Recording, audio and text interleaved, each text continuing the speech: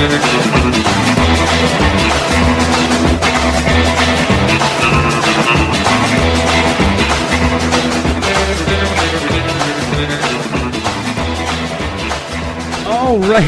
welcome to it and happy, glorious, beautiful Thursday to you. It's the 16th day of February, 2023. I almost said 2022. I know. I'm Derek Hunter. This is the Derek Hunter Podcast. Appreciate you downloading, sharing, telling a friend. Appreciate you going to patreon.com/Derek Hunter Podcast or patreon.com, or DerekHunter.locals.com and supporting the program. Every little bit helps, and holy cow, it could help. I could use something with some memory today.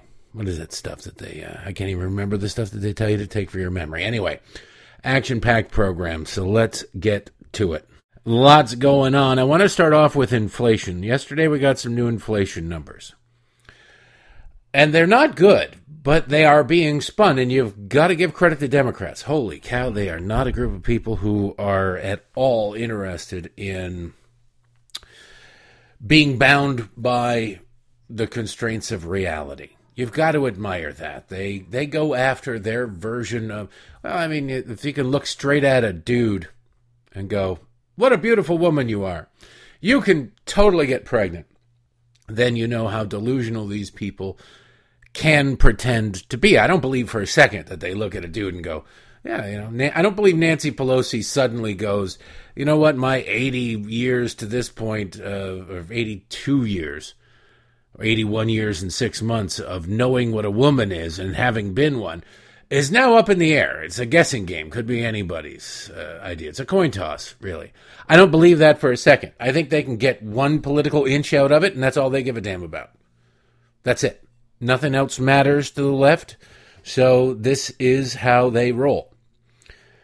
So when you look at the inflation numbers, they're trying to spin them. And it's really amazing how they do it. They take the worst of the inflation numbers and say they're better. The current numbers are better than the worst numbers. Well, that's a hell of a unit of measure right there. That's a really, if that's what you're going by, hey, you know what? It's we're in horrible financial shape, honey, but we're in better financial shape than we were just a month ago because I found that quarter on the subway yesterday. Oh, well, let's go to the steakhouse for dinner then. I mean, come on. That's how they're looking at it. That's how they're spinning it. That's not how they're really looking at it. They recognize that they can only fool even their dumbest of supporters for so long.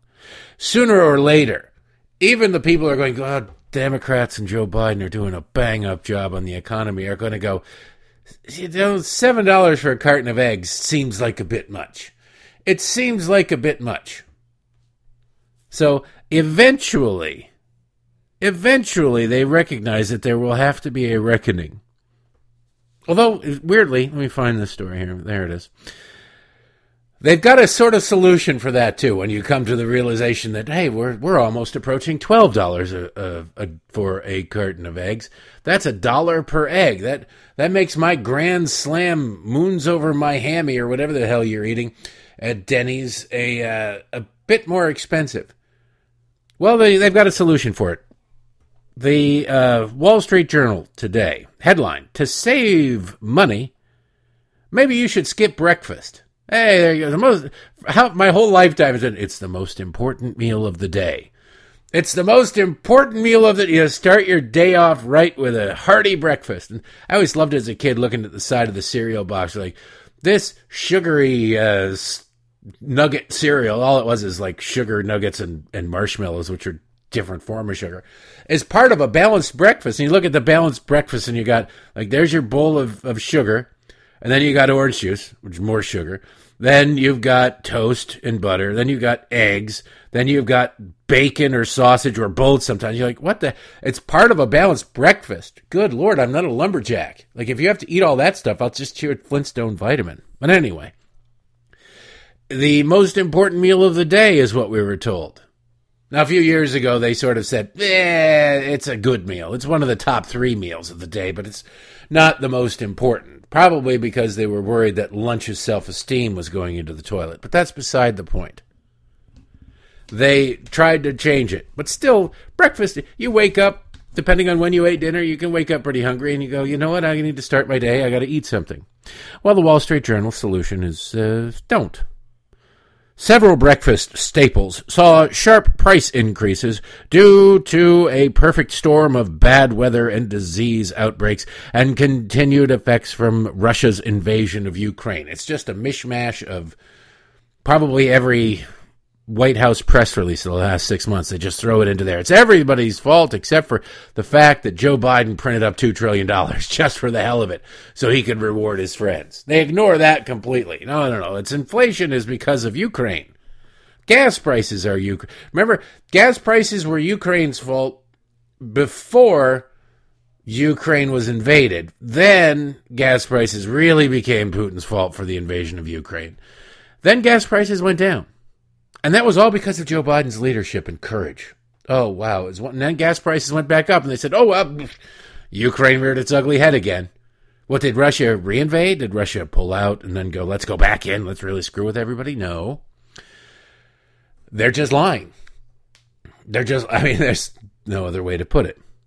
Story continues. Wall Street Journal. Egg prices increased 8.5% in January from a month earlier and are up 70.1% over the past year, the highest annual rate since 1973.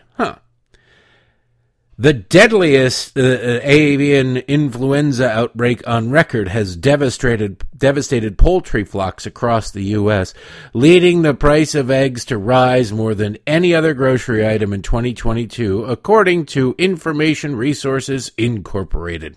U.S. inventory of eggs were 29% lower in the final week of December 22 than at the beginning of 2022, according to the USDA. I don't know about you, but I've certainly seen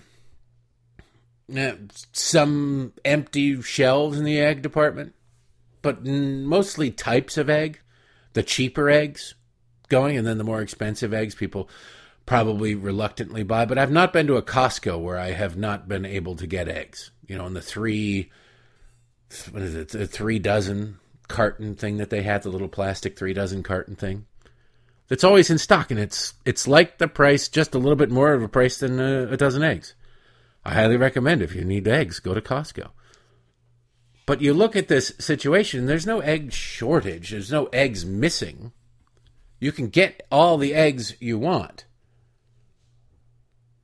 It's not the avian flu. Oh, they always have something to... The avian flu, which was caused by the invasion of Ukraine, which was caused by the Republican takeover of the House of Representatives. Just, the Russians got the jump on it a year earlier. They will not take responsibility for anything. So they just tell you, skip the meal. Skip the meal. Frozen non-carbonated drinks and juices, a category that includes frozen orange juice, rose by 1.5% in January from a month earlier, and the 12.4% annual increase is the highest in over a decade. It sure sounds to me like inflation is going gangbusters, right? Doesn't it? But to hear the leftists in the White House, and over MSNBC mostly, spin it, inflation is slowing down, even though inflation was higher than expected. I always tell you that the economists are the worst predictors of anything ever, because you've never heard the phrase, economists nailed their predictions, because they just don't. Inflation, CNBC story here. Inflation turned higher to start 2023 as rising shelter, gas, and fuel prices took their toll on consumers, the Labor Department reported Tuesday. The Consumer Price Index, which measures a broad basket of common goods and services, rose 0.5% in January, which translated to an annual gain of 6.4%. Economists surveyed by Dow Jones had been looking for a respective increase of 0.4% and 6.2%. Excluding volatile food and energy, excluding, you gotta love that. They take out, excluding the things that human beings need to live. The Consumer Price Index increased 0.4% monthly and 5.6% from a year ago, against respective estimates of 0.3% and 5.5%. See, This is the kind of, I realize you're sitting there and you're going, numbers, what are you doing, Derek? This is just to illustrate what I mean, that if you control the unit of measure, you control everything. The White House can pick and choose. They put out 16 different sets of numbers that are designed to confuse you. They get to highlight whichever ones they believe they can spin the best to their advantage, and then just roll with it. And you're left there sitting there going, I don't know what happened. You're telling me I don't know how good I've got it, and yet I can't afford to fill up my car. Now, it's kind of funny to listen to these people talk. We have Celia Rouse. Celia Rouse in this clip, she is the head of the Council of Economic Advisors to President Joe Biden. I imagine that is a lot like trying to teach a monkey to do calculus. Just sits there and goes, it's got all the tools. It's got the brain. It's got the opposable thumb to pick up the pen. It can work a calculator, technically, but there's just a major disconnect between having all the tools there and the ability behind those vacant eyes. And Joe Biden has vacant eyes. Celia Rouse is talking on MSNBC. I got to give credit to MSNBC. I can't remember the guy's name, but whatever. He doesn't deserve that much credit. But he actually did. See, the White House people, they really only go on MSNBC. So occasionally when they ask some good questions, you're kind of taken aback. You're going, wait a second, is this really MSNBC? It's always MSNBC during the day. It's never MSNBC at night. Starting with Nicole Wallace on down, it's progressively dumber and angrier. But anyway, Celia Rouse, economic advisor to Joe Biden on inflation on MSNBC yesterday. Morning. What's your read on this inflation report?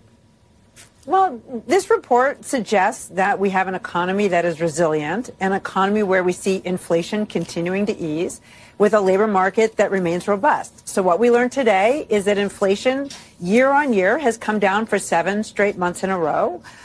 The month-on-month increases were at expectations. They were stable, so it was the same month-on-month increase in terms of core inflation. We did see an increase in headline inflation because gas prices increased in January compared to December, but we can already see in February that gas prices have declined.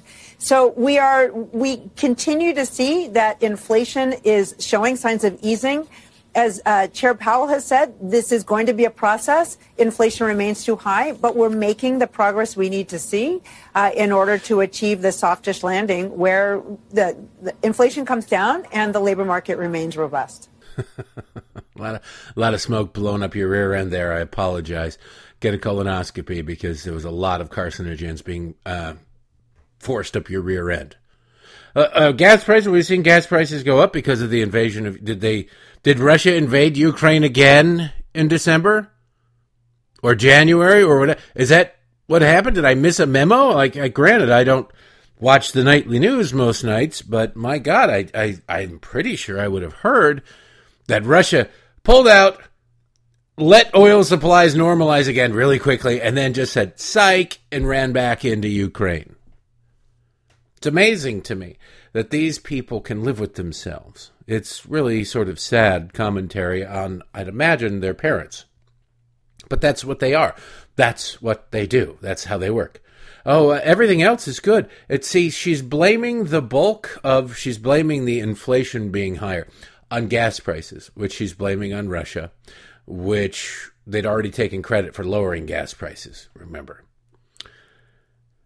But it is food that is up the most. They're also simultaneously telling you skip breakfast and don't worry about the price of eggs, etc., etc. It can't be both. It can't be both, can it? It can't be one of them, I suppose. It can't be this Russia garbage and it's just the price of gas. Because while gas was up a little bit in January, it wasn't up that much. Eggs went up more than gas did in January. Frozen drinks went up. Breakfast cereal increased modestly in January from a month earlier, just 0.4%. So congratulations if you're eating your Fruity Pebbles right now. But they'll never stop lying to you. ladies and gentlemen. Celia Rouse wasn't done lying. The host, I can't remember the guy's name. I can picture him, but whatever. A sketch wouldn't do you any good. He actually circles back with a pretty good question. Pretty good follow-up to that one. Because she just lied left and right. What do you read on the prices continuing to rise again on that specific issue? Well, so inflation is when prices are rising. So that we understand that inflation is too high. But if we look at inflation in January, which was overall 6.4%, that's in contrast to 9.1% last June. So inflation, the rate of change of prices has come down. We know if we look at the headline inflation, as you pointed out, as I pointed out, the gasoline prices had accelerated in January. We know that they're easing in February. They are volatile. That's largely a result of the war in Ukraine and other global events. If we look at food prices that you pointed out, the food at home, grocery prices actually decelerated somewhat last month. The increases were at food away from home in restaurants. So if we look at grocery prices, yes, the price of eggs increased, but at a slower rate than they did last month. That's largely due to the avian flu. When the USDA looks at more granular data for this month, we can see that wholesale prices for eggs are starting to come down. We expect to see that in February's report. So we know that this transition is going to be somewhat bumpy, but we're seeing signs that inflation is starting to ease.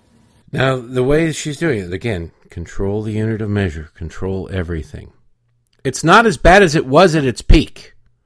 So your alcoholic father putting Pall Mall cigarettes out on your forearm back in the month of July put out a full pack of 20 on your arm. But this month he's down to only 9. Don't you feel like a lucky boy? Of course, you've still got the increases. It's year over year. You've still got the increase year over year of 6.5%. And that's on top of the 9.1% from 6 months ago. These are added on top of each other like blocks. It's not as though, prices were up 9.1% over the summer. Now they're only up 6.4%. Therefore, prices are actually down 3%. No. They're still increasing. They're just increasing more slowly. They're not explaining that to you because they don't want you to know. They think you don't know, and maybe some people simply don't care. But what they're ultimately trying to do is to convince you that you don't know how good you've got it, which is a hell of an argument to have to make. It works on some people. It works on a good 40% of the population blindly go, you know what, these democratic economic policies are wonderful. But the rest of us are sitting there and the ones that have to pay for it. If we could just maybe pass a stupid tax, then it would be fair. Democrats are interested in fairness, aren't they? So the ultimate conclusion of the Wall Street Journal piece, by the way, is breakfast lovers might be better off just having a cup of coffee. But go with roasted, not instant. Prices for roasted coffee declined by 0.1% last month, but instant coffee rose by 3.6%. Monthly increases for... But instant coffee rose by 3.6%, monthly increases for instant coffee. Apparently the editors don't read all the way to the end of the Wall Street Journal articles that they approve. But yeah, the answer from the left is simply, look, food prices are really going up. Putin's fault, Republicans' fault. Joe Biden is fixing it. Whenever they go down, it'll be because of Joe Biden. But shut up and just take your medicine. Now, it's really kind of funny. If you believe that these people in the White House had any positive impact on lowering the cost of gasoline, the real question now that gasoline is back up is, well, why don't you just do what you did before? Why don't you wave the magic wand that you had in your back pocket? Why don't you just, can't really do it. No, because they didn't. They didn't have anything to do with it. They drained the strategic petroleum reserves down to like a third of what is necessary and what is needed for our own national security, all for the glory of dear senile leader. They don't have enough in there to flood the market, and even though it didn't work anyway because it's all based on the future. It's pathetic, not surprising, and they're just sitting there going, well, compared to it at its worst, well, that's great. It's like getting shot 5 times. And, well, we've sewn up 3 of them. I know you're bleeding and out from the other 2, but, you're 3/5 of the way better, right?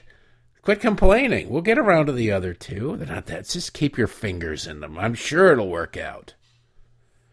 Democrats. You imagine trying to be and actually being them. What must that be like? I'd imagine you'd have to shower constantly if you have a conscience. Maybe they don't. I don't know. All right, enough about economy, and let us talk about, where do you want to go? Well, know what? One more clip about the economy, because I did cut up Karine Jean-Pierre. She's so historic. Karine Jean-Pierre asking about the declining real wages, because real wages have declined. Now, what do you mean by that, Derek? Well, Democrats will tell you wages are up. Wages are up compared to itself. Again, it goes back to you control the unit of measure. You control everything. If last year you were paid $100,000, just using round numbers, and this year you got a 10% raise, so you're making $110,000, you are making $10,000 more than you did last year. Congratulations. If you will just pretend for these purposes that you're living paycheck to paycheck. Your expenses were $100,000 last year, but thanks to inflation, your expenses are $120,000 this year. You have gotten a $10,000 raise, but ultimately you are $10,000 short of being able to afford to live. You are operating at a $10,000 per year loss because things have gotten more expensive than your raise covered. That's bad for you, obviously, but Democrats want you to ignore the second part of the equation. They want you to ignore inflation and just focus on the fact that you got a raise. It's kind of like your friend who wants you to be wildly irresponsible. And I say this as somebody who was that friend who wanted you to be wildly irresponsible.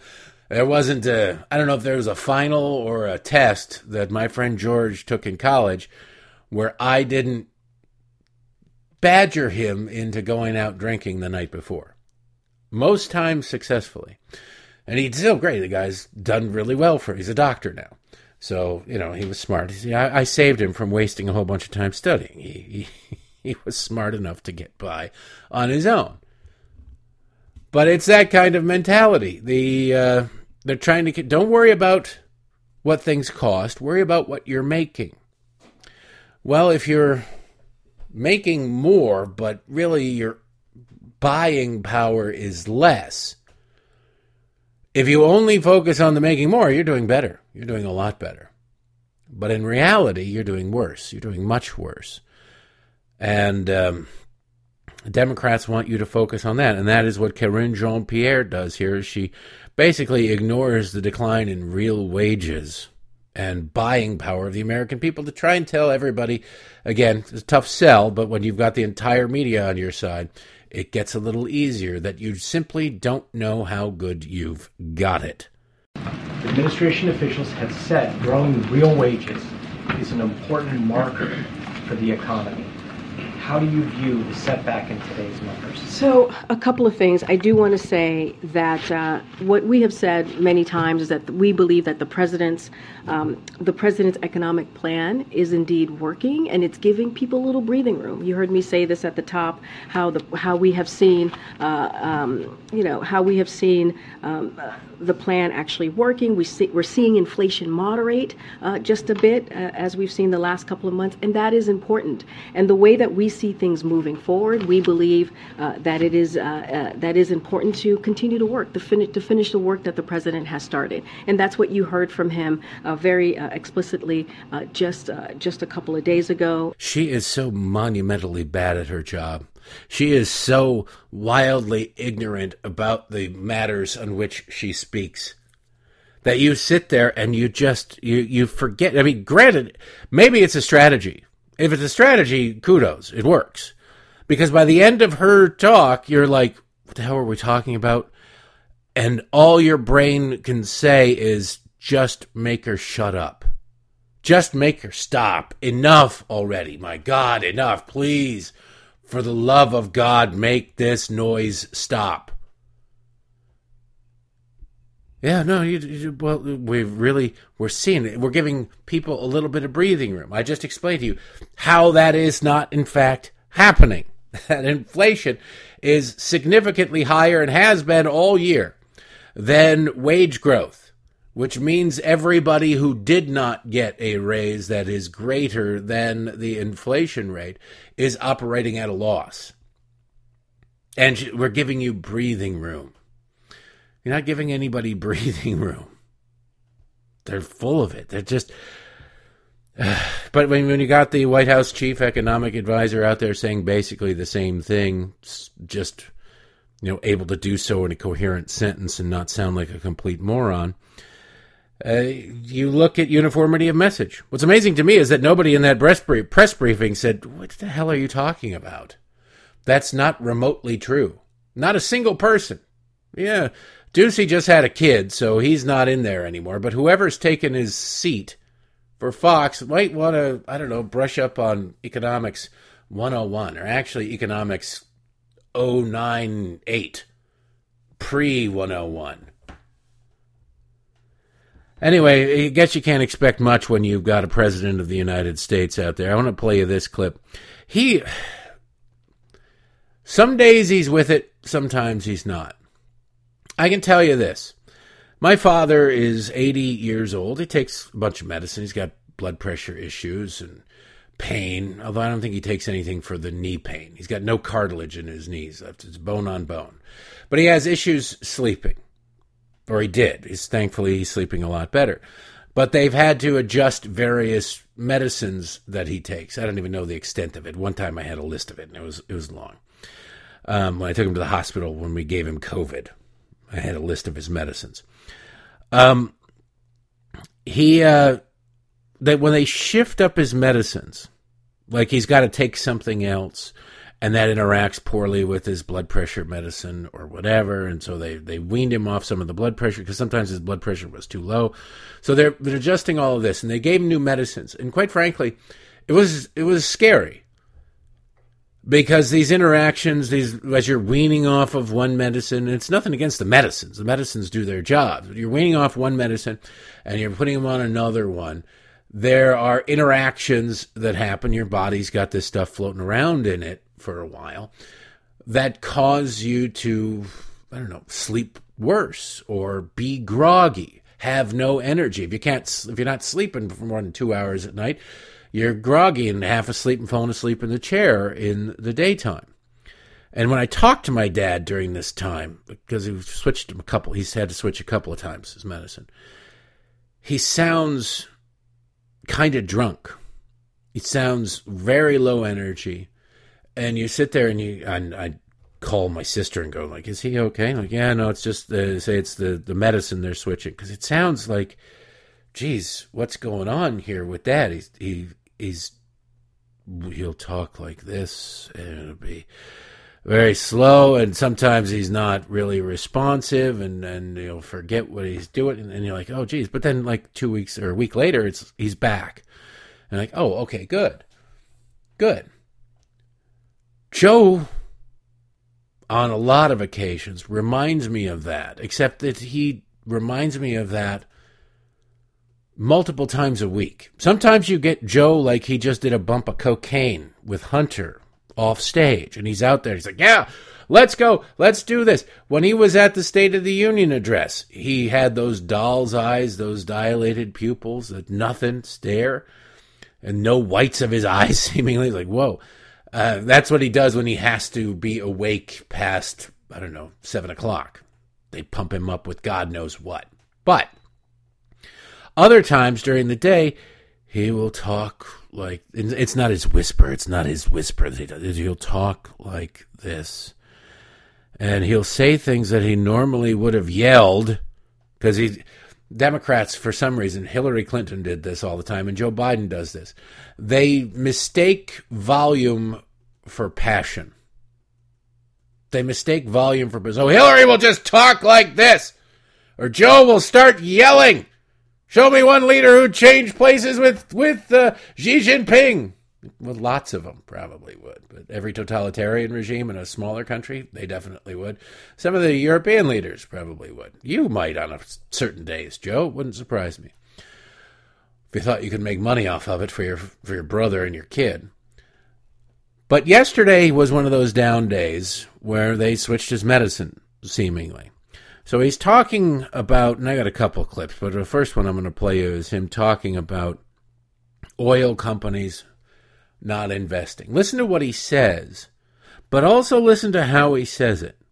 And tell me that he's either, I don't know, dragging his ass in the middle of the day, because this is the middle of the day, or they're just trying another cocktail of drugs on him. And considering that they don't, I think he skip his physical this year, allegedly, and he's supposedly in perfect health, but then he meets with doctors and they don't tell us what it's about. So maybe they're mixing up his medicines. Who the hell knows? But this is not normal. This is not good. This is not healthy, this level of energy, on top of the stupid things that he says, because in the middle of it, he admits that he's trying to ruin the oil industry, and realistically, they shouldn't invest in what he wants. Middle of an energy crisis, because they bought back their stock, and they're not investing in refineries, repairing them, or maintaining them.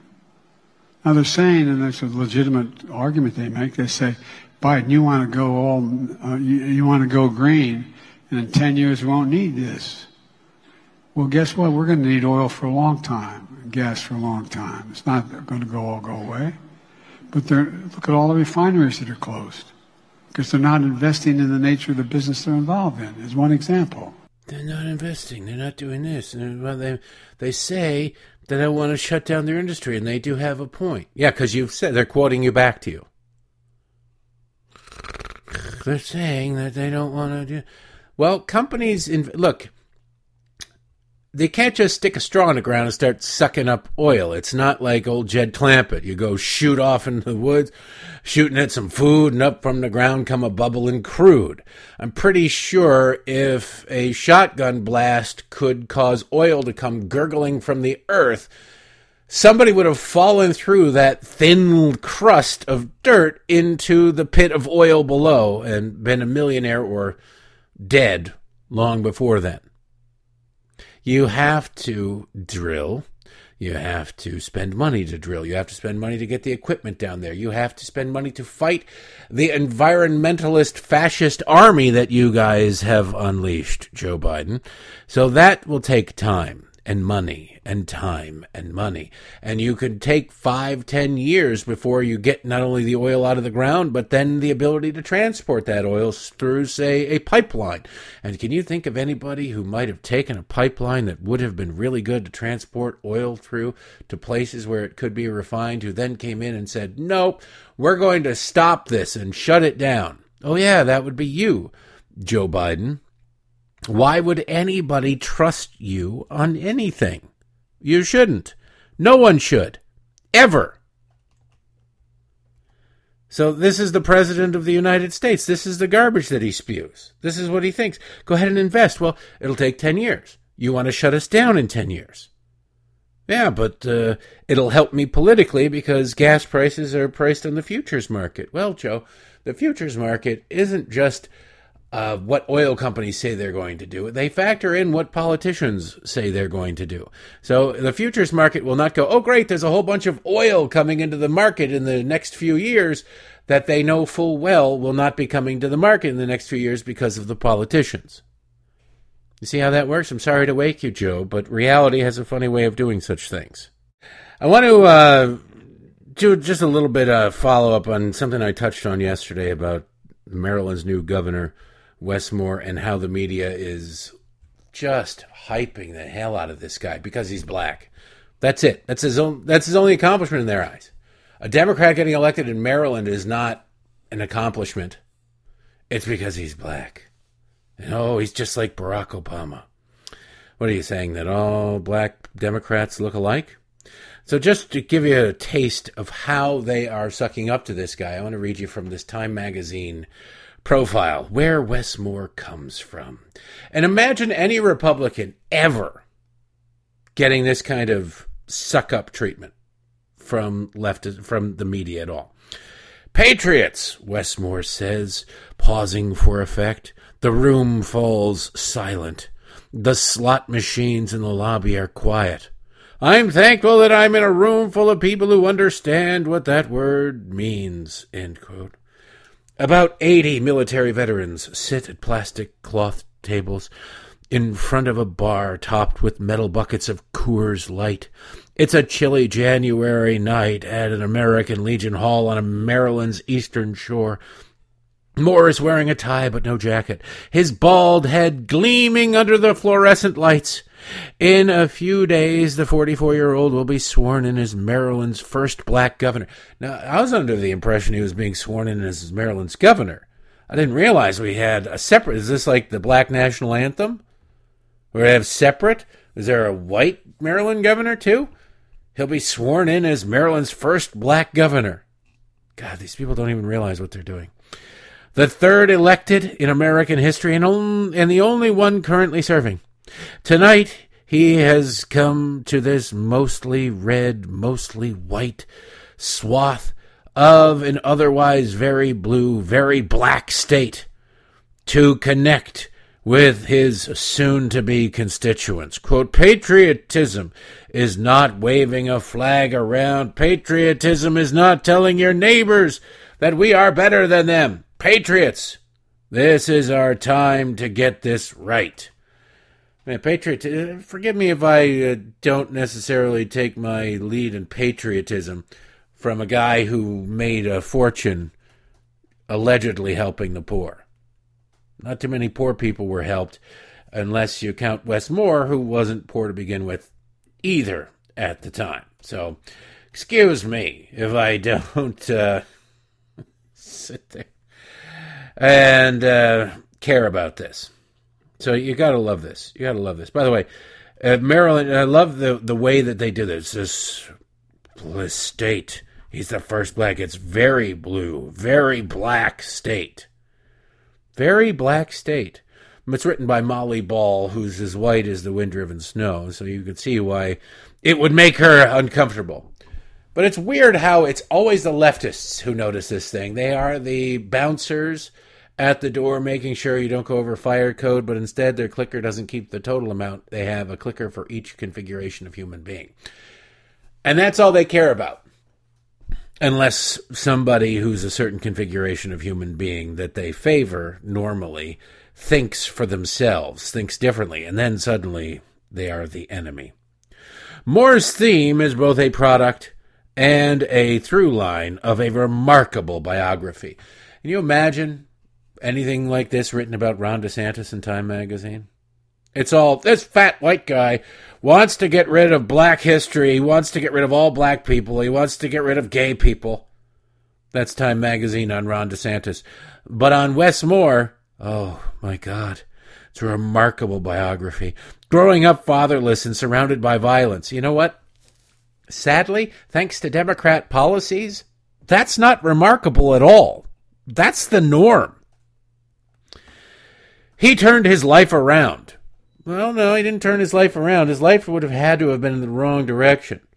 See, while you hear these glowing, butt-kissing, slurping, really, nonstop loving profiles of someone like Wes Moore, have you ever seen anything like this flowery, this gross, this devoid of any journalistic integrity written about Ben Carson, for example? Maybe you did before he hit the national stage. Maybe you did before he spoke at the National Prayer Breakfast and blasted Obama for ruining health care. Maybe. But that would have only been local. That would have been it.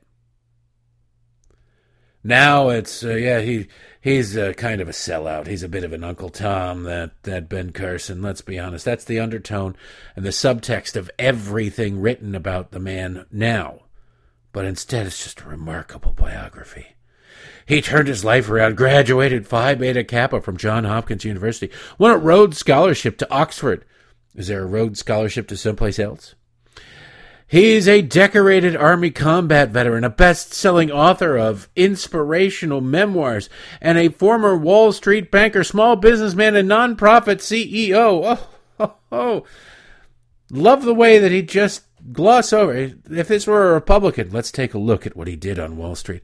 Wall Street bankers are notorious for exploiting minorities, for taking advantage of the downtrodden. Oh, and these nonprofit, the CEO of the nonprofit. What CEO? What nonprofit? What did that nonprofit do? Turns out next to nothing, except pay Wes Moore millions of dollars. Other than that, nothing. Oh, man, but it's just nonstop butt kissing, because this is how that paragraph ends. Just weeks into his first term in elected office, he is widely considered the Democrats' most talented political newcomer since Barack Obama. You need to mop up in aisle 5, because Molly Ball is slobbering all over the place. Headlines already speculate that he'll be the second black president. It's amazing. These people write these headlines and they go, look at what the headlines are saying. We should report on what the headlines we write are saying, huh? The party's leading figures clamor to associate themselves with him. President Biden held a rally with him right before the November election, and Obama himself cut an ad on Moore's behalf. Ooh. They don't tell you that Obama himself cut probably 50 ads for people across the country. It's all because he's just such a gifted and talented person, and that Joe Biden made no difference whatsoever. Joe Biden was sent to Maryland because it was a place he could do the least amount of damage. They don't care. Representative Steny Hoyer, the former House Majority Leader, puts Moore in a category with Obama, Bill Clinton, and John F. Kennedy. John F. Kennedy would not be allowed in the Democratic Party. Bill Clinton barely is, and it's not just because of his raping habits. They clearly don't have a problem with that. They'll use him to fundraise. But because he wasn't a left-wing nut job the way these people are. Quote, Wes lifts people up from their cynicism into their optimism and gives them a sense of the possible. Have you ever heard that from Wes Moore? It's just, this country sucks. We're going to make everything more fair. We got to make everything if you're sitting there saying you got to make things more fair, implicit in that is things are unfair. He's a bit of a bigot, but he's a Democrat. Every Democrat's a bit of a bigot. And then you go to the Baltimore Sun. Maryland Governor Wes Moore promised to give Latinos power in his administration. Here's where things stand. Told you about the racial gatekeepers at the door with the clickers? That's who these people are. Democrats. Last November, Democrat State Delegate Jocelyn A. Pena-Melnick said she'd never seen a candidate as dedicated to engaging Latino voters as her party's gubernatorial nominee, Wes Moore. How? Why? What did he do? Nothing. He's a Democrat. That's what Democrats say. As the Moore administration takes shape, her enthusiasm over the inclusion of Latino voices is evident. Quote, the cabinet is very diverse, and you can see that he has been very intentional about it, which is really wonderful and a great example for many other people to follow, Pena-Melnick said. I know that this transition team has emphasized bringing our community to the table, every community to the table. How can you tell somebody's a racist? They refer to people as either my people or my community. That's just how it is. They're bigoted in any way. It's the same thing, gay. It's the gay community. Really? The community used to mean neighborhood. Now it means, I don't know, skin color. Democrats, George Wallace, man, segregation now, segregation forever. They weren't kidding. They just changed their tactics. Pena-Melnick, who represents part of Anne Arundel and Prince George's counties, is also vice chair of the Maryland Legislative Latino Caucus. Why? Because you've got to continue to segregate Democrats. You cannot control other people if you do not pretend to buy into the bigoted lies you're selling everybody else. Oh, I care deeply about it. I'm a part of the Latino Caucus. And then when the doors are closed, all the Democrats of all different configurations sit around and laugh, going, can you believe these suckers fall for this stuff?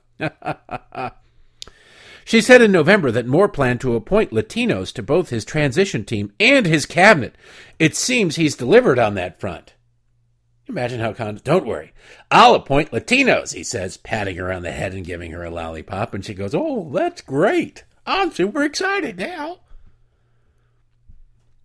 What Moore did not promise to do was appoint people who were qualified for the positions. He was going to pick them based on skin color. On January 12th, the Moore transition team announced 2 key appointments. Dr. Laura Herrera Scott, who is Puerto Rican, as Secretary of Health. God, I'd feel dirty writing this if I were the reporter. And Rafael Lopez, who is the first-generation Mexican-American, as Secretary of Human Services. Both are serving as acting secretaries as they await confirmation by the Senate. Well, why is the Senate so bigoted against Latinos that they have not confirmed these fine human beings? You can tell they're fine human beings because the demography that they represent suits Democrats' racist purposes. And that's all you really need. But its Executive Nominations Committee recommended Wednesday that the Senate confirm Herrera Scott. Lopez is in a group of nominees that the committee will consider at a meeting on Monday. Herrera Scott would be the first Latino to hold her position, she said. Lopez would replace Lourdes Padilla, who was born in Puerto Rico, as Secretary of Human Services. Now you love that. Oh, you're the first person in a cabinet. Oh, now you're the first person in this particular cabinet seat. Oh, you're the second person. You're the third person. This is all a bunch of racist crap. You want to know why it is the left is obsessed with race? It's because of this. It's because this stuff works. There's a group of people out there who are so indoctrinated with critical race theory crap through their education or through their just simple desire to be victims, since it's currency on the left, that they sit there and they listen to this. They've got their little scorecard. You know, my grandma used to sit at home and listen to Tigers games on the radio and keep score. And she'd watch them on TV too, but she actually preferred the radio because Ernie Harwell was awesome. She would sit there and have a scorebook and keep score of the Tigers games. That's what Democrats do when it comes to race. We got this one, and we got one of this one, and we got another one of this one. And, believe it or not, it's not just Whitey that's negatively impacted. If the most qualified candidate for a position is of a different minority skin tone, but a promise had been made that a certain type of human being would be appointed to various positions, then that person gets screwed out of it. If the most qualified person doesn't get it, they have been screwed out of it, no matter what color they are, no matter what ethnicity they are. This is the problem with the racial politics of the left. It is inherently bigoted, and it damages the people that it's supposed to serve. I don't know who these people are, if they're the most qualified. I can't imagine anybody picked on basis of their skin color is the most qualified. And realistically, the problem here is one of semantics. Democrats so desperately want credit for playing the racial politics game that they undercut their own nominees. They do damage. They do literal harm to their own nominees because, like, well, this person was only picked because of this irrelevant characteristic. Instead of saying, I will pick, this is what Joe Biden did with Ketanji Brown Jackson, whose name he can't remember. I'm going to pick a black woman for the Supreme Court. All right, well, what if the most qualified jurist in the country at that moment was a trans man who's a drag queen on the weekends or somebody? What if it was somebody who was Hispanic? Not interested. I need somebody who's black. What if it was an Asian? You know, there has not been an Asian Supreme Court justice. Why do they not deserve some kind of representation? Well, the problem with the Asians is too many of them vote for Republicans. You know, their families stay together and they focus on education. They are not falling victim to the Democrats. They have not fallen fully into the spider web of progressive politics from which it's difficult to escape. So if we don't get a monopolistic power over their vote, well, we don't care. You notice it's really weird. Democrats occasionally pay lip service to, stop Asian hate. Then you see a bunch of Democrats attacking Asians in the street, and they go, but I mean, no, not all Asian hate. Let's not be too hasty. Let's not condemn the people. It's white supremacy that's causing all these black people to attack Asian people. Oh, okay, that's interesting. I'd like to read your newsletter. No, it's not a newsletter. Can't come up with 500 words to make sense on that thesis, but still, damn it. They pull all this crap when in reality, all they had to do is if he wanted to hire somebody based on their skin color because they want to pat themselves on the back because of how progressive they are, or because they want credit for it, all you got to do is shut up about it beforehand. All right? You want to have a Hispanic member of your cabinet for whatever reason rather than the whatever. Running human service, the Secretary of Human Service, here's what you do. You just appoint one. You don't say beforehand, I am going to search high and low and I'm going to have a lot of Hispanics in my cabinet. And I'm going to appoint more Hispanics than anybody else. Okay, well, what if somebody else is better? What if an Indian guy is really the... No, we can't do that. Not enough of a voting block here in the state of Maryland. They don't count. Not all lives matter. Let's not be crazy. When we said you can't say all lives matter, we were doing it for a dual purpose. One was the political expediency of the moment. The other was because we don't really believe that all lives matter unless they vote for us. But you cheapen the person. Is there doubt? Is Laura Herrera Scott the best person for the job? I don't know.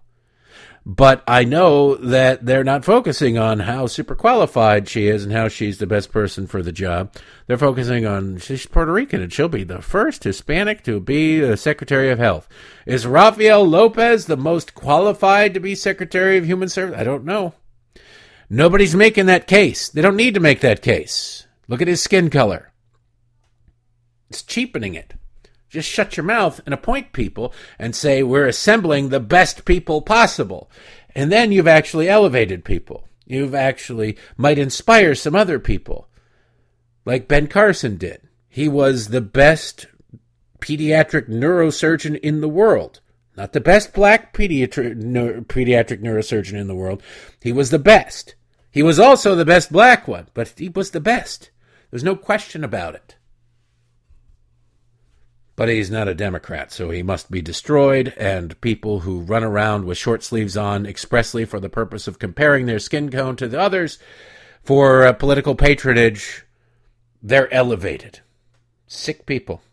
All right, well, while we're talking about Maryland, I want to go down to Montgomery County. Montgomery County schools... Montgomery County is just as far left as you can get. We escaped in a hot air balloon not that long ago from Montgomery County. We'd lived there for a few years. It is, it'd be a great place to live if it weren't for the people. I'm reminded of the great line from Clerks, one of my favorite movies, where the guy's like, this would be great if it weren't for the bleeping customers. This job would be great if it weren't for the bleeping customers. And like, that's the job. But it's true. If you've ever worked retail, if you've ever worked in a convenience store, you've ever done any job where you had to interact with customers, you're like, God, the worst part of my day is interacting with the customers. But the customers, the people in Montgomery County, they're getting what they're paying for. They're leftists. They are committed leftists. A committed leftist puts leftism ahead of anything else and everything else. And that includes parents. This is a teacher in Montgomery County Public Schools. Montgomery County Public Schools, they have not commented on this at all, just so you know, because they don't want to. They probably have a policy in line with what this teacher is talking about. And it is of the belief, and it's in line with what the Biden administration did. If you're sicking the FBI on parents who go to school board meetings and point out the absurdities and the dangers of progressive policies and point out that, hey, boys pretending to be girls in the locker rooms and in the bathrooms kind of lead to sexual assaults, things. If you don't have any standards, the people who suffer are the majority. The people who suffer are the normal people. The people who suffer are the people who are not insisting that gender is a fluid social construct. It's weird if you think about it. They say gender is a social construct, but gender isn't real. Gender is a social construct. And they say you only play with a Barbie because you're forced to play. Girls only play with Barbies because girls are forced to play with Barbies. You buy girls Barbies, and that's why they're doing it. That's why they play with a Barbie. But then if a boy picks up a Barbie, they go, ooh, he's probably trans. Oh, wait a second. How is that if gender is a social construct and girls only play with these dolls not because girls like to play with dolls and boys like to play with action figures, but because society forces them to? Why if a boy picks it up or a girl climbs a tree? Oh, it must be the opposite. How can you tell that? Why is suddenly those activities don't mean anything? They're just forced to do it through society. But then when somebody of the opposite gender does one, it's like, that's a clear indication. Clear indication that they're trans and we must immediately get them on puberty blockers. Like they're just this side of a zygote. What do you want to slice? You need a microscope to slice pieces of them off of it. What the hell are you talking about? Oh, it's in the name of gender justice. God, I wish I were kidding, but I'm not. Anyway, this teacher is whining about what's going on in our schools. She's not whining about any of these books. I'll tell you about these books in a second that are that the governor of Florida is pointing out are in Florida schools, libraries.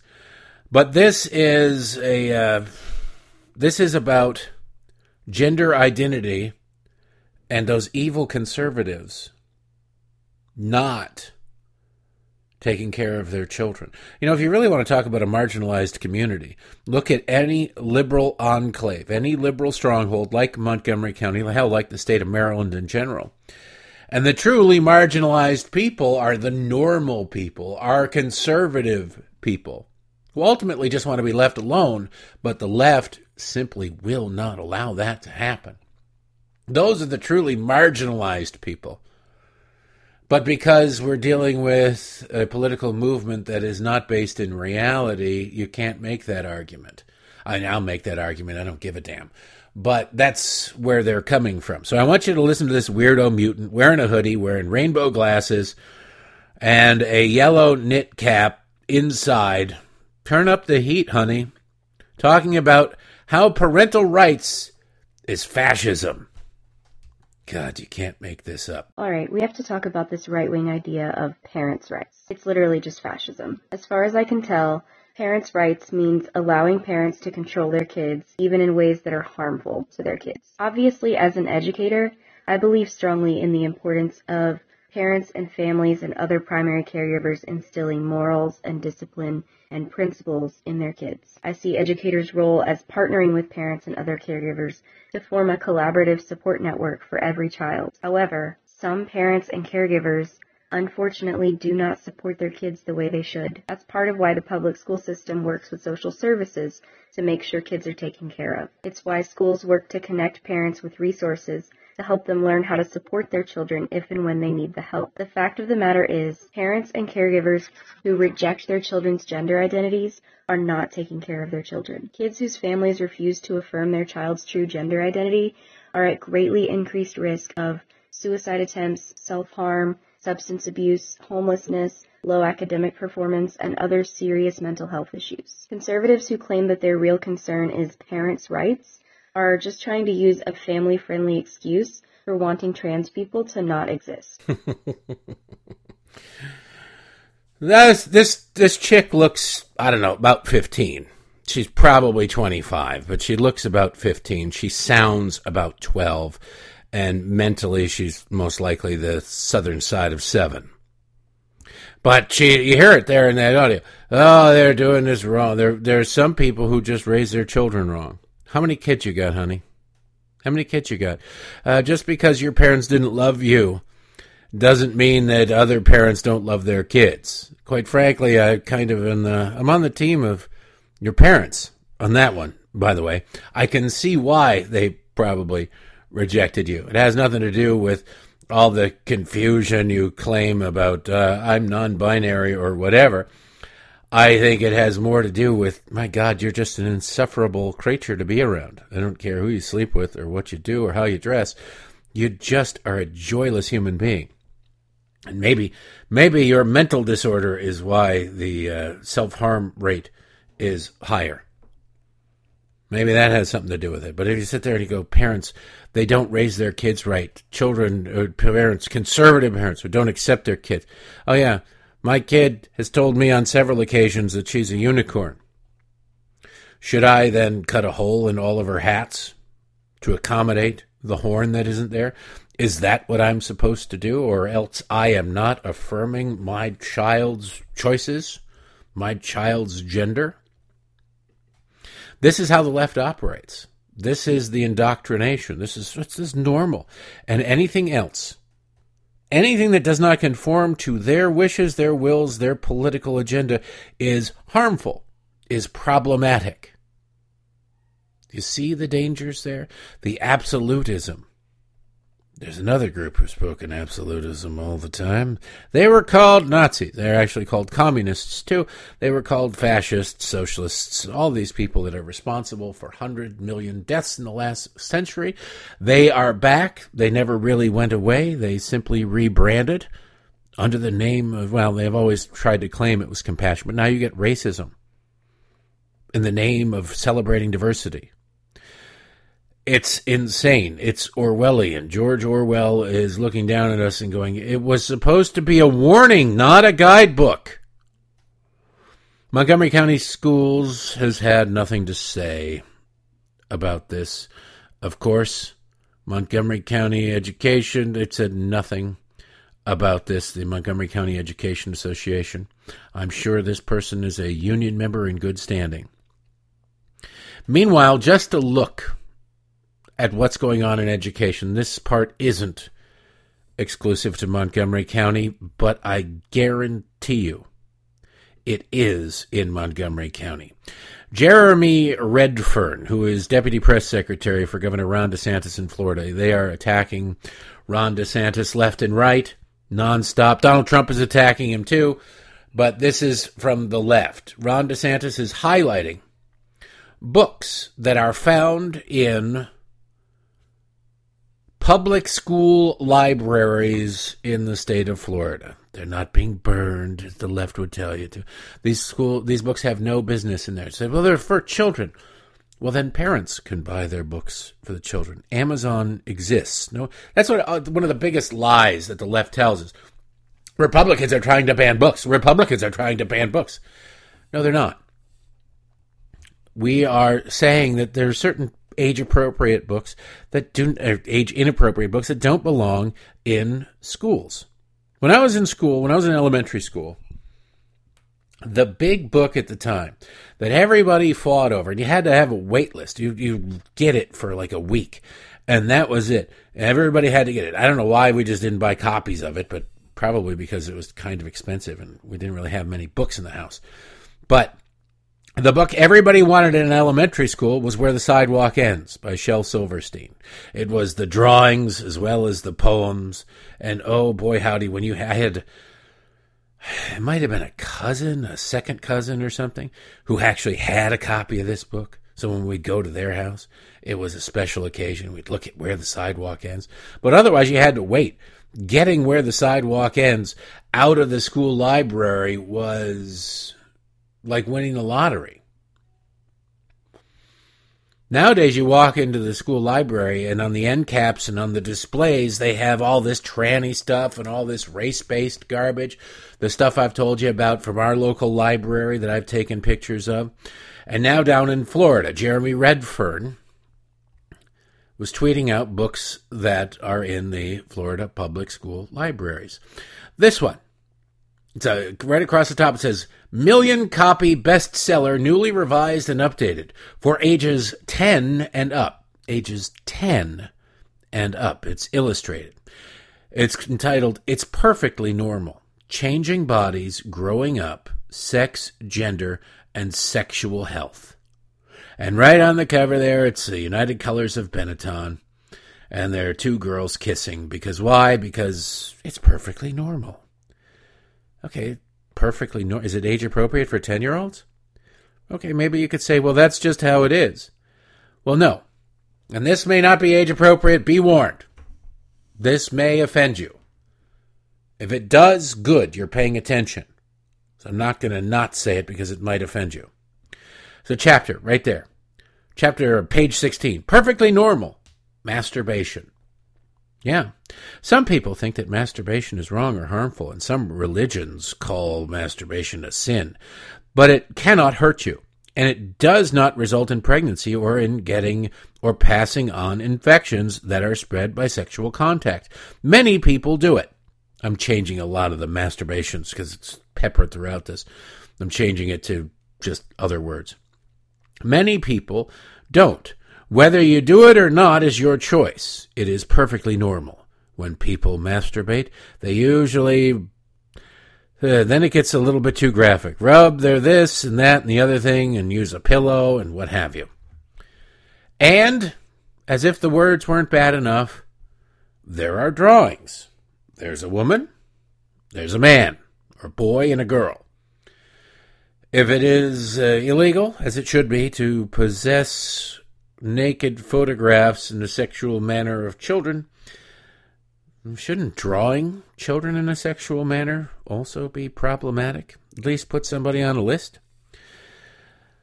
But there they are, on the pages, in this book that bills itself for 10-year-olds. Oh, we're just getting started. Because then, what is sex? Chapter. And right there is the illustration. I'm not going to read you what they write.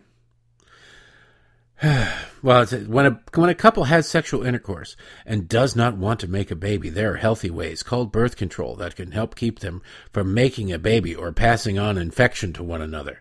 Sometimes a couple does not plan ahead or decide whether or not to have sexual intercourse. Planning ahead is most often the most effective way to keep a pregnancy from beginning. And then there's a drawing of two adults having sex. But then, because this is the book that it is, there's a picture of two women having sex. And then there's a picture of two men having sex. For ages 10 and up. 10 and up. And then there's a nice illustration, all genders restroom. Everybody's welcome. Come on. Inclusive, gender neutral. Places that have signs that say all gender inclusive or gender neutral. That means that anyone, no matter what their gender, may use the bathroom. And there are schools that allow kids, no matter what their gender, to choose the team they want to play on. Some people feel that LGBTQ plus people should not have the right to marry. Many other people feel that they have always felt that LGBTQ people should have the right to marry. They now have that right. On June, and they go into the Supreme Court decision. This, by the way, is just the tip of the iceberg. Let's Talk About It is another book found in Florida school libraries. The Teen's Guide to Sex, Relationships, and Being Human. Another illustrated book. Now, I can't even describe to you some of these illustrations. When it comes, this is from that book. When it comes to reproducing, the penis and vagina can fit together to form the ultimate baby-making machine. Let's take a peek right now and see how. And there is a drawing. There's a drawing. And to be super duper inclusive, not only are they different skin tones, but the man who's standing behind the woman has an artificial foot.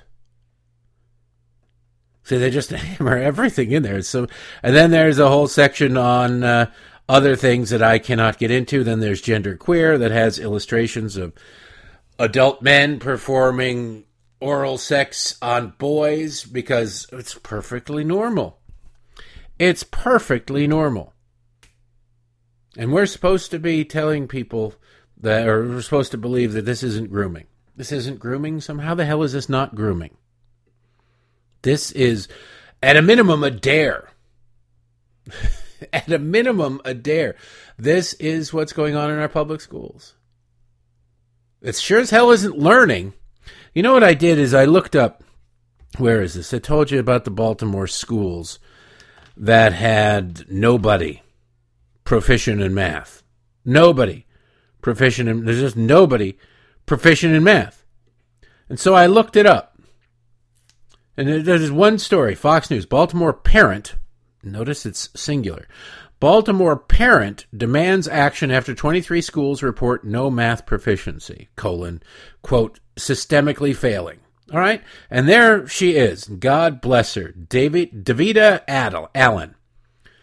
She has a first grader in the city public school system. She demanded action from politicians after she found out from the media. She was on, that story was on February 13th.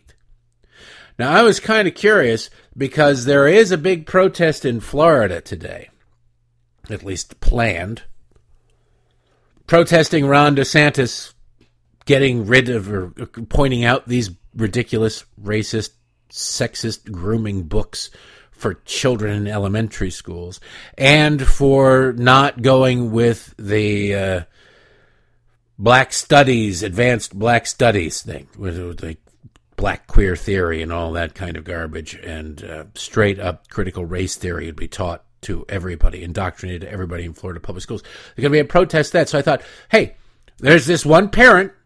That's the story. One parent was upset. Have there been any protests in Maryland, in Baltimore, about those 23 failing schools? Maybe. But I couldn't find a single news story about it. I couldn't find a single news story about it. The left will take to the streets of Tallahassee, Florida, to protest removal of pornographic books from elementary school libraries and not indoctrinating children into critical race theory garbage. But 23 schools have no one, not a single person proficient in math. And nobody's going to take to the streets to that. No one even tweets about it, really, in the left-wing political establishment. Tells you something about their priorities, doesn't it? All right, so while the left is obsessing on getting things in there, they are going after Ron DeSantis. There is a big... The left is very upset. They know that the schools are the key battlegrounds. Yes, pop culture matters. Yes, music matters. TV matters. The streaming, movies, whatever. Those matter. You can change the culture. You can indoctrinate in those places fairly well. But nothing at all comes close to what you can do, how you can shape and warp minds, how you can groom children. Not even necessarily just sexual grooming, but grooming politically. Nothing comes close to that like the schools, like the education system. Those, sadly, the position dictates sort of respect. You tell your kids, look, you should tell your kids, look, respect police officers, respect the uniform. Respect the presidency. If you don't even respect the president, at least respect the presidency. Respect your teachers. Your teachers. Because when we went to school, by and large, there were some exceptions, like the cocaine-dealing French teacher at my school, or I think he was a math, one other teacher, he was below my level of math the whole time, so I never had him. He allegedly had a relationship with a student and disappeared. He just I don't know what happened. That one, I didn't know the teacher. I didn't know of the teacher, and I didn't know anybody who had the teacher, so I didn't get the full gist of it. But the rumor was that. You hear about those things occasionally. Now you hear about them all the time. It's almost like a school. If your school hasn't had a teacher having sex with one of the students, just wait. They just haven't been discovered yet. Somehow it's weird when it's a man teacher, when it's a male teacher. Again, in circumstances like this, the left immediately remembers all their biology classes. Going, oh yeah, no, men did this, a man did this. Like, that's weird. 20 minutes ago, you didn't know what a man was. Now you have no doubt whatsoever what a man was, and he's a monster and a predator. Okay, fair enough. But when a man does it, it is unbelievable, unconscionable, disgusting, gross. And I'm in agreement with that. Yes, it is all of those things. But when it's a female teacher, it is inappropriate. It's weird because the news stories, it's really mostly women. I don't know what the hell's going on with the current generation's self-esteem fresh out of college and going into teaching. But there's something amiss about it. It's probably because they've been so conditioned by, like, and I'm not uptight, but like Grindr and all these other apps where it's like swipe right, swipe left. Yes, I want to have sex with you. No, I don't want to have sex with you. Yes, I'll have sex with you. And then somebody says, I want to have sex with you too. And you're basically, you could go and have sex with them. That's got to do all sorts of things to your psyche and all kinds of things to your self-esteem. Like, no, nobody wants to talk to you, honey. Nobody wants to talk to you. I swiped right, not because I wanted to hear your thoughts on the Middle East situation or wonder what you would do with Ukraine. All right, now just take your top off and let's get down to business. That's got to mess with you. And then you end up sort of treating people like that back. And then treating people who weren't that person treating you like that way. Your life becomes kind of transactional. And then if you're a subscriber to the if it feels good, do it mentality of the left, you just go, well, who cares? You're 16, but, that's basically an adult, and you're hot, and you swiped right, and I swiped right. Let's do this thing. But when it's a male teacher, it's all disgusting. Child rape, this unbelievable child molester, register as a sex offender for the rest of their lives in the media coverage. When it is a female teacher, it is, she had an inappropriate relationship with an underage student. Huh. Sometimes Democrats do fully remember what gender is. And they say, well, it's different for boys than it is for girls. Why is it different? Well, you tell us nonstop that there is no difference between boys and girls. There is, in fact, no boys and girls.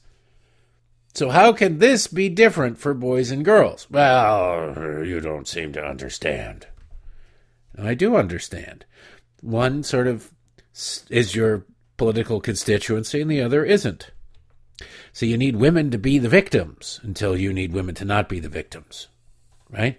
When women are the perps, let's not really talk about that. There's always a really hot teacher where you're like, well, the guy kind of probably bragged about it to his friends. Okay. So what? Does that make child rape okay? That somebody talked about it, like, yeah, give me a high five on that one, she's hot. Does that make it okay, or do the laws matter? If the laws don't matter, just tell everybody. We need to know the field on which we're playing, don't we? We should.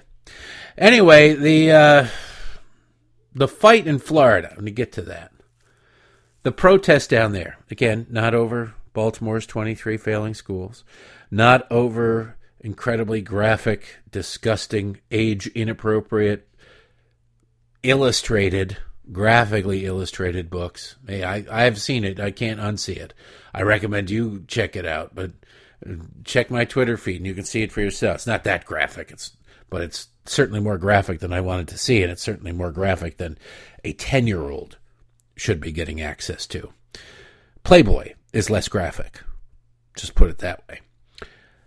But down in Florida, they're very, very upset. Very, very, very upset. That's not that these books exist, not that this mentality exists, but that Ron DeSantis is refusing to embrace the teaching of critical race theory, the indoctrinating of children down in Florida, by getting rid of or forcing the changing of the AP course for African American studies. Now, there's black history already there.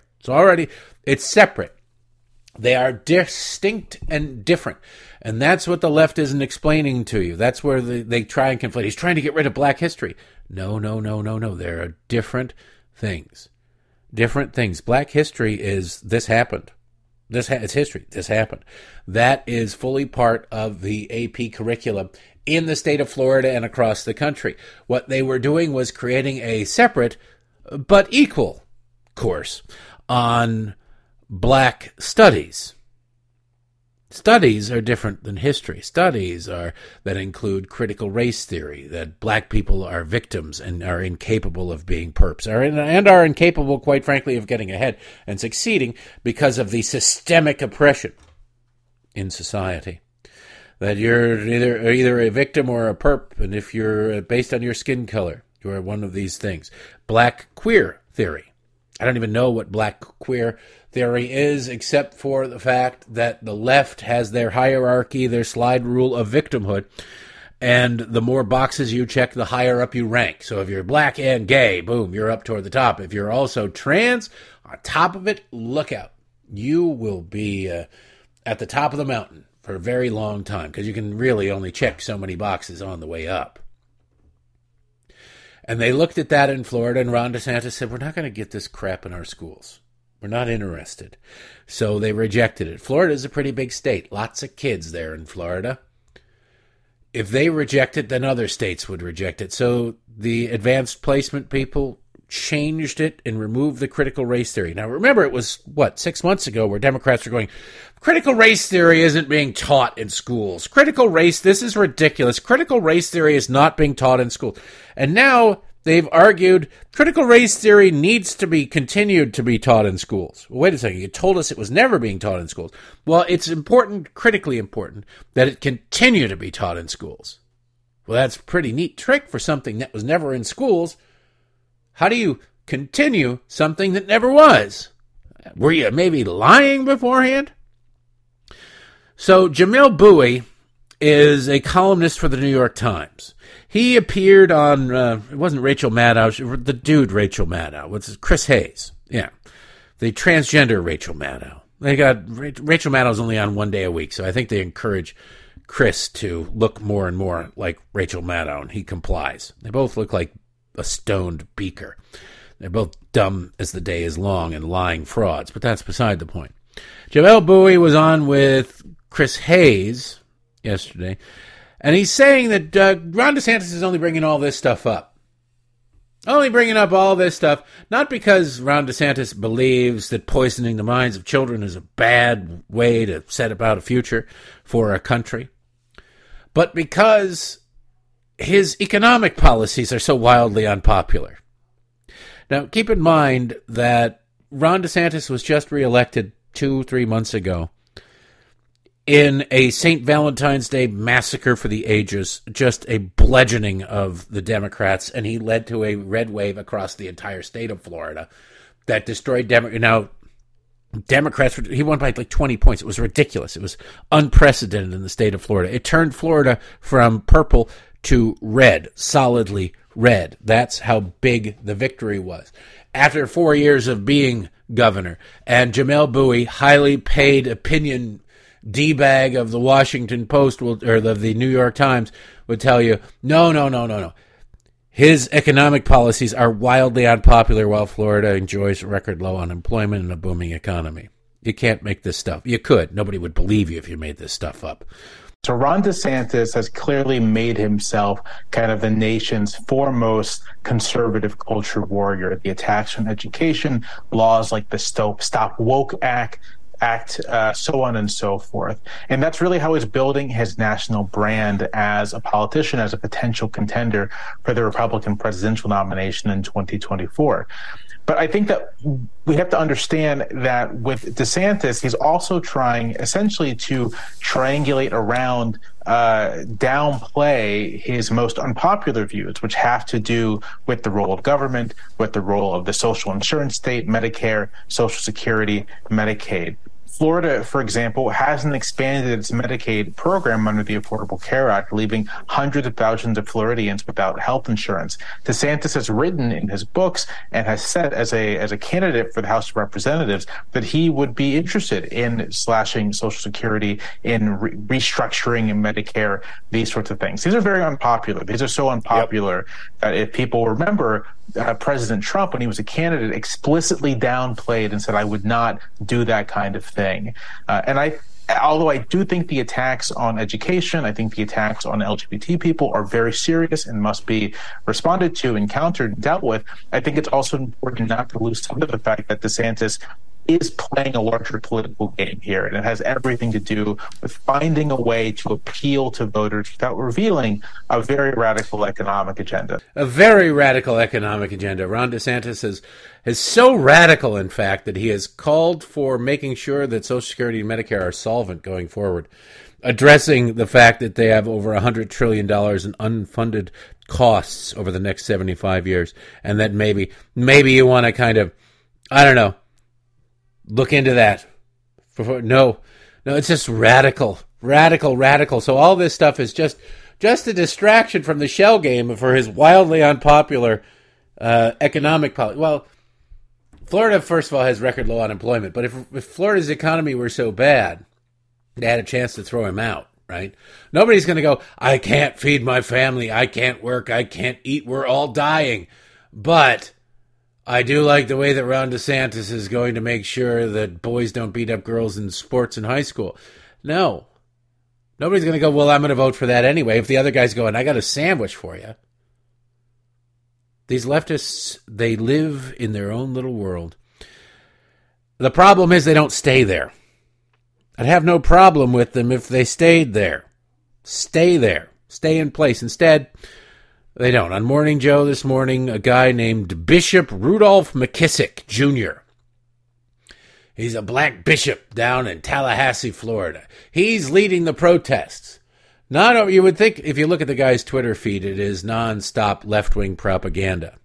It's nonstop left-wing propaganda. So if he sees these pornographic drawings of children engaging in sex with adults or whatever, he'd probably, I don't know, bookmark it, print it up for his grandkids or something. But he's leading the protests. He's not coming to Baltimore. He doesn't care about 23 schools where nobody can do basic math. He cares about Ron DeSantis because Ron DeSantis might run for president, really. But he's couching it under Ron DeSantis will not allow racist indoctrination of students in the state of Florida. He doesn't use those terms. I do, because he's a hack, lying fraud, and I'm here telling you the truth. And Bishop, you're going to this protest today. What is the biggest message, the clearest line that you want to get across by going and attending? Well, we wanted to be very clear that we are not here just to make a statement, but we're here to affect a change. Governor DeSantis says they want education and not indoctrination.